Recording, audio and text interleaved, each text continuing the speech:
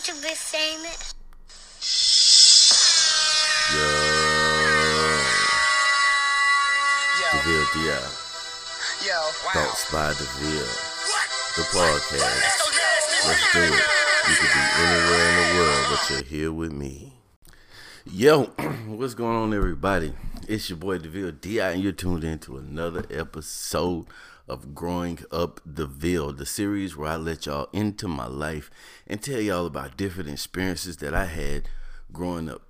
If you're new to the podcast, then you want to go back and start at the beginning, because I've talked about everything from growing up in North Carolina, moving to Ohio. I'll talk about the first time I was called the N-word. I'll talk about the time I got beat up by a girl. I've covered so much territory. So this is going to be the season finale. I may have said that the last one was the season finale, but that's the beauty of running your own show. You can switch things and pretty much do whatever you want to. So today is the season finale, and I decided to wrap up Growing Up DeVille Season 1 by recapping some stories that I missed along the way, some things that I forgot. While I was on vacation recently, when I was out in California, my sister came out and we was drinking and talking and telling stories, and she reminded me of a few stories that I skipped over.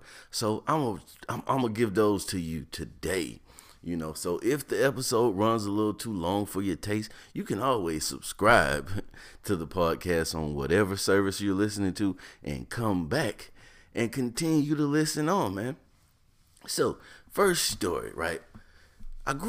First and foremost, I grew up in a house full of women. My mom, my two sisters who were both older than me. I was a lion in the pride. Now that I think about it, most situations that I've been in, except when I was staying with my brother, I've been the only man in the house. So, that's why we entitled this estrogen overload. But either way, so my sister, this story involves my oldest sister, my big sister, who has always been the nicest, most caring person in the world.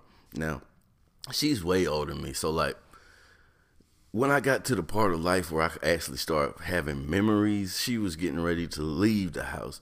So I don't remember a lot about her growing up until a certain point. But I remember this one. So, being that she wasn't around a lot, because my sister started working when she was like 15, 16 years old. She worked at this place in Shelby, North Carolina called the Substation. The Substation, man, it's not even like a knockoff. So I don't even know if Subway was around yet.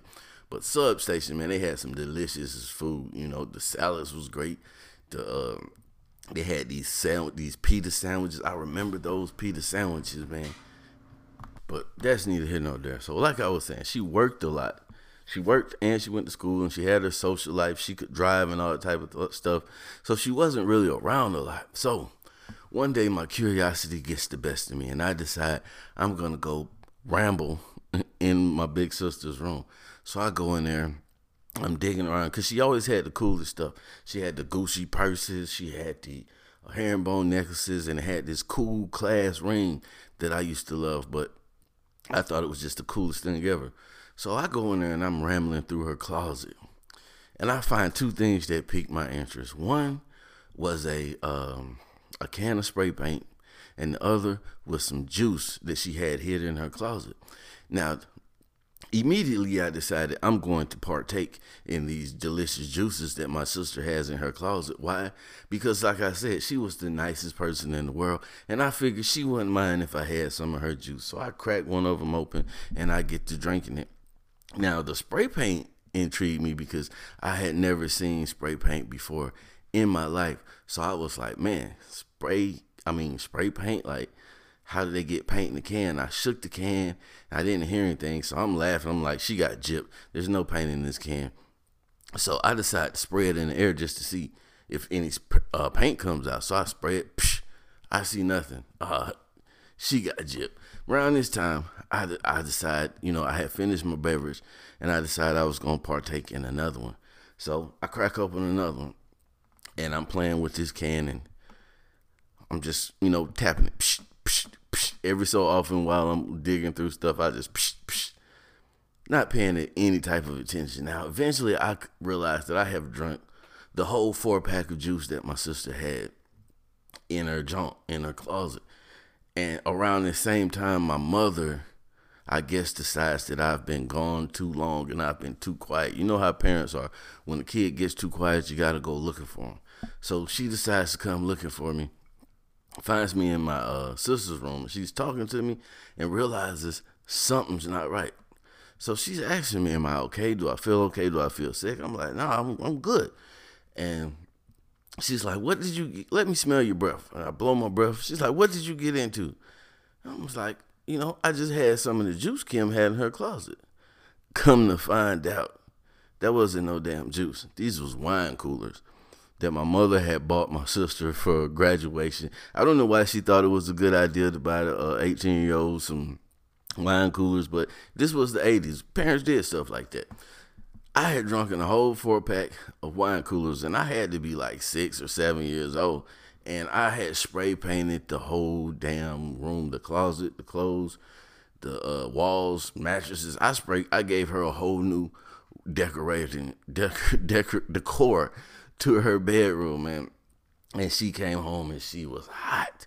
She was hot, but she forgave me because that's my big sister and she loves me to death. Yeah, man. So let's move on to the next story. So this next story involves my other sister, who is closer in age to me.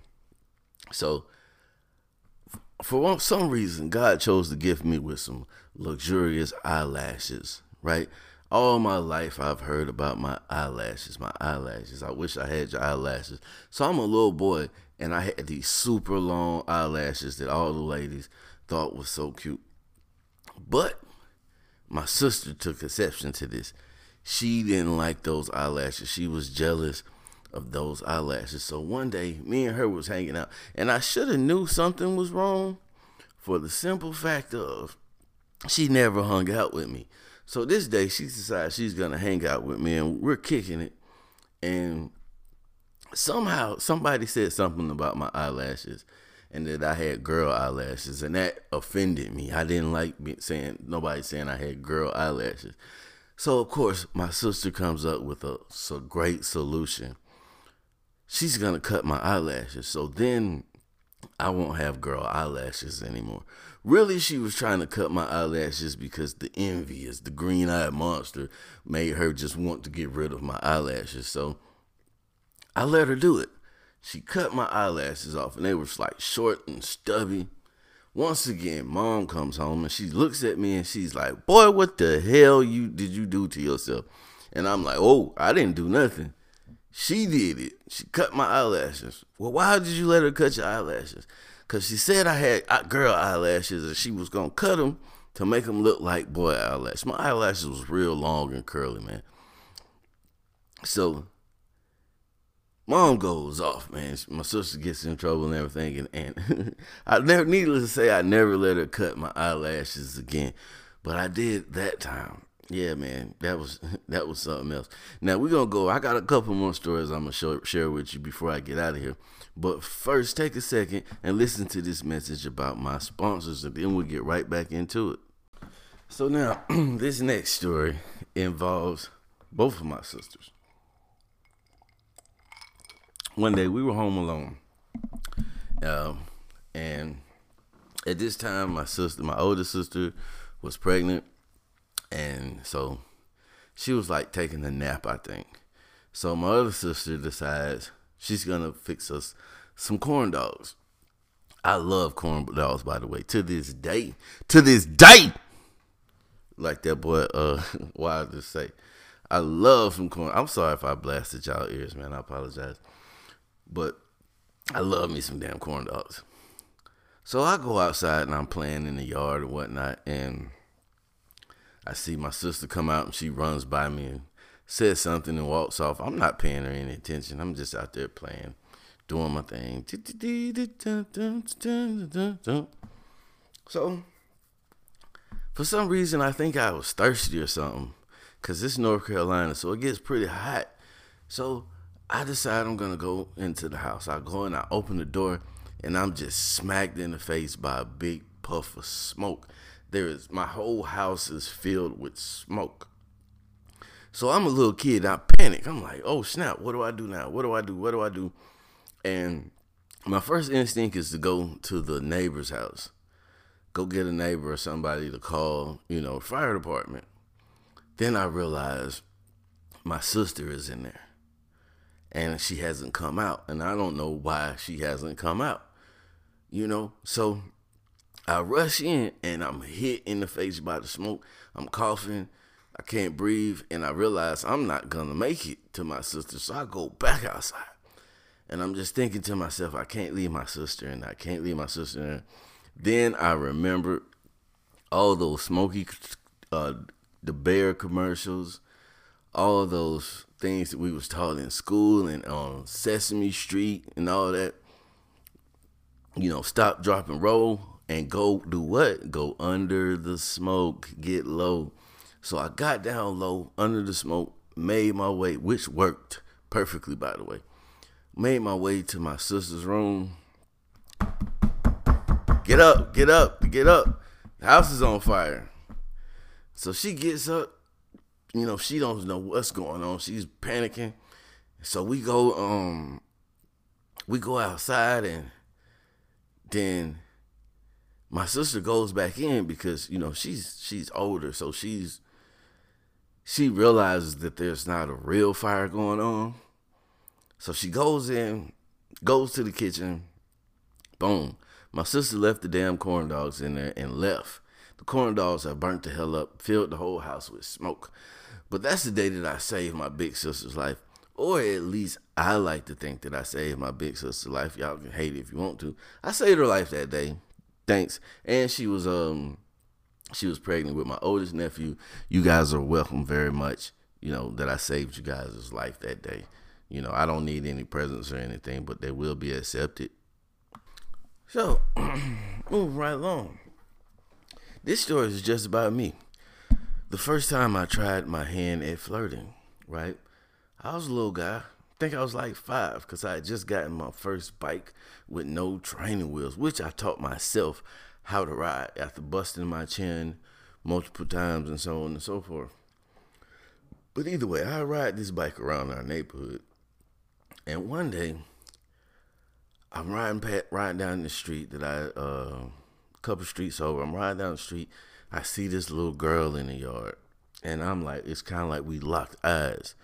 We was in love from that moment. Or at least in my head, we were. I was in love. So I spent the whole rest of that day riding up and down that street. And every time I see her, I ride my bike by real fast, trying to impress her. Or I might ride by with no hands, you know what I mean? Try to do a catwalk. We didn't call them willies back then. We called them catwalking. Do a catwalk on my bike, trying to get her attention. So it wasn't working. And I decided I was going to write her a note. Because this is, like I say, the 80s. There's no Facebook, no Instagram, there's no Snapchat, there's none of that. So the only way that I can talk to her is either I gotta just go in the yard and start talking to her, or I gotta write her a note. Because me and one of my friends had stopped.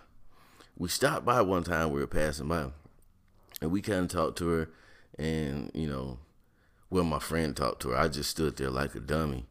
But, and find out that was her grandparents' house, and she was going to be there for, I think, like for the summer or something like that. And so I wanted to talk to her again by myself, but I didn't have the nerve to. So I went home and I wrote a note, wrote a letter, put it in an envelope.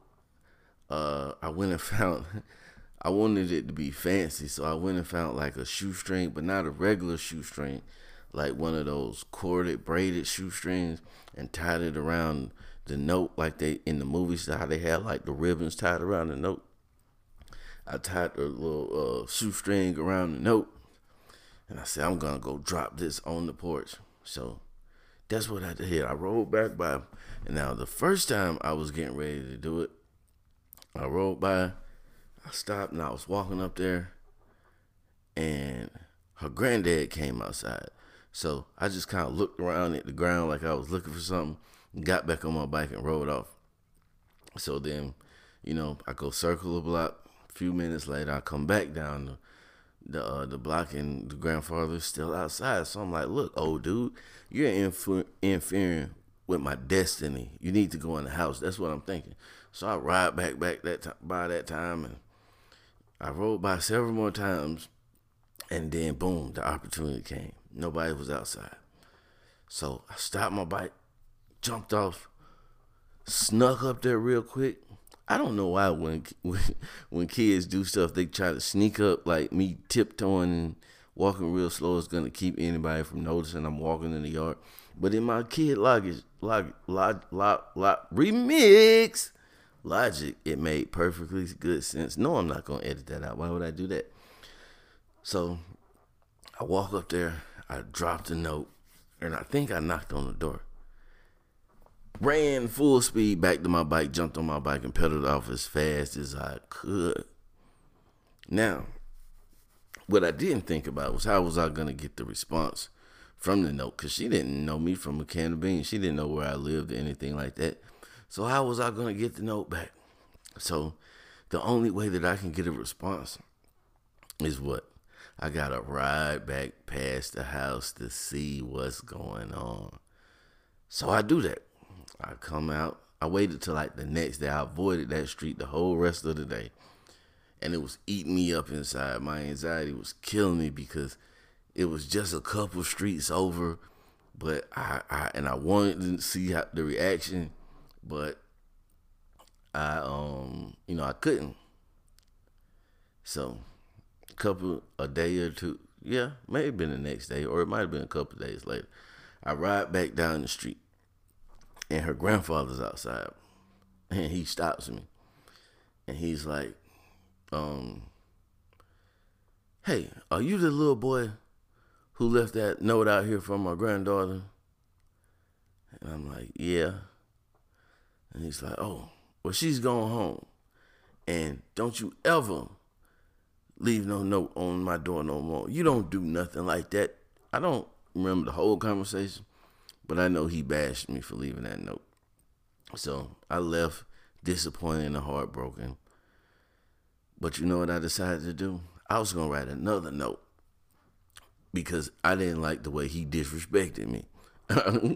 So I went home that night and I'm writing a note, and I wanted to call him, excuse my language, a motherfucker, but I didn't even know how to spell mother at the time. So I asked my mom, how do you spell mother? And she told me. I wrote it down. And she's like, what is you doing? I was like, nothing, just writing some stuff. So I wrote out motherfucker on the paper, that's it, and put it in the envelope, same way. And then the next morning, early that morning, I rolled by, ran up there, threw it on the porch, got on my bike and dipped.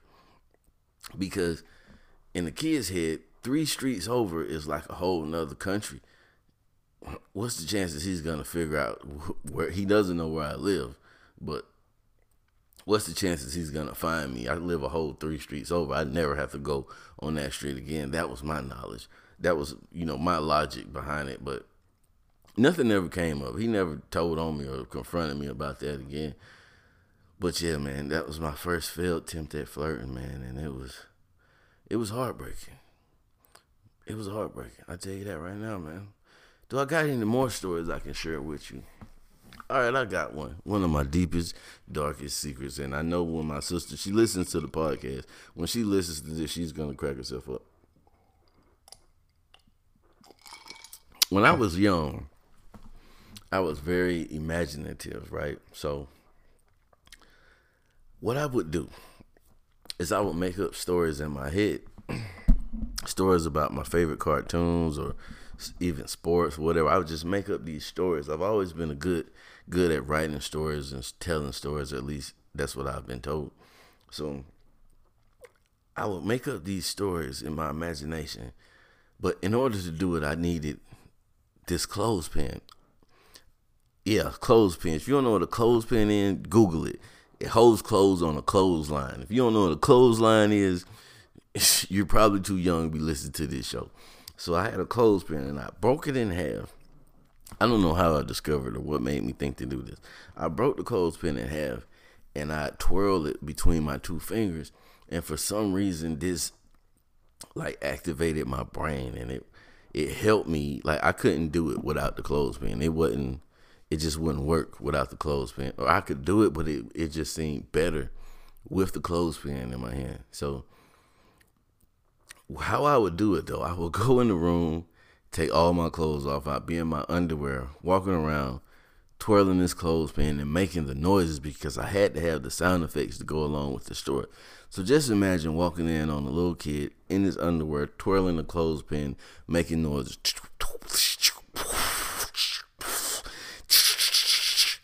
with a clothespin in his hand. In this day and age, they would have had me on some type of medication and said there was something wrong with me. But I was just a kid with an active imagination, and that's, was my thing. So my sister, her friends used to all pick at me about this clothespin. My mom, she didn't have any problem with it. She probably thought it was weird, but she never told me she thought it was weird. She just let me do my thing. And I'd go in the room and close the door, and that was like a thing. Leave him alone while he's doing this thing. That was kind of like my private time that I do that. So my sister, my sister's closest in age to me, she has a mean streak. She'll do some things out of spite sometimes. I guess it was just this sibling rivalry or whatever. So one day, she decided she's going to throw away my clothespin. She threw away my clothespin. So my mom tried to cover this fact, or either it might have been my older sister. One of them tried to act like they found the clothespin by giving me another clothespin, but I had handled that clothespin so much, I could tell it didn't feel right in my hand. See, I had several. I had like two of them, and of course I had my favorite, but the clothespin had to have a certain texture to it, to my liking, or it didn't work right. So yeah, man, I was extremely upset about that clothespin, and it took me forever to find a clothespin that was of equal quality for me to do my little imagination thing with, man. Yeah, y'all can laugh at me. I don't care. But thank y'all for tuning in to DeVille DI, the Thoughts by DeVille DI podcast, and listening to my Growing Up DeVille episode. Like I say, this is going to be the season finale. So when we come back, I'm going to start, I'm going to get into moving down to Georgia, from Ohio, down to Valdosta, Georgia, and then we'll start telling you the tales of how I developed into the great and glorious man that I am today. Growing Up DeVille DI Season 2 is on the way, man. Y'all come back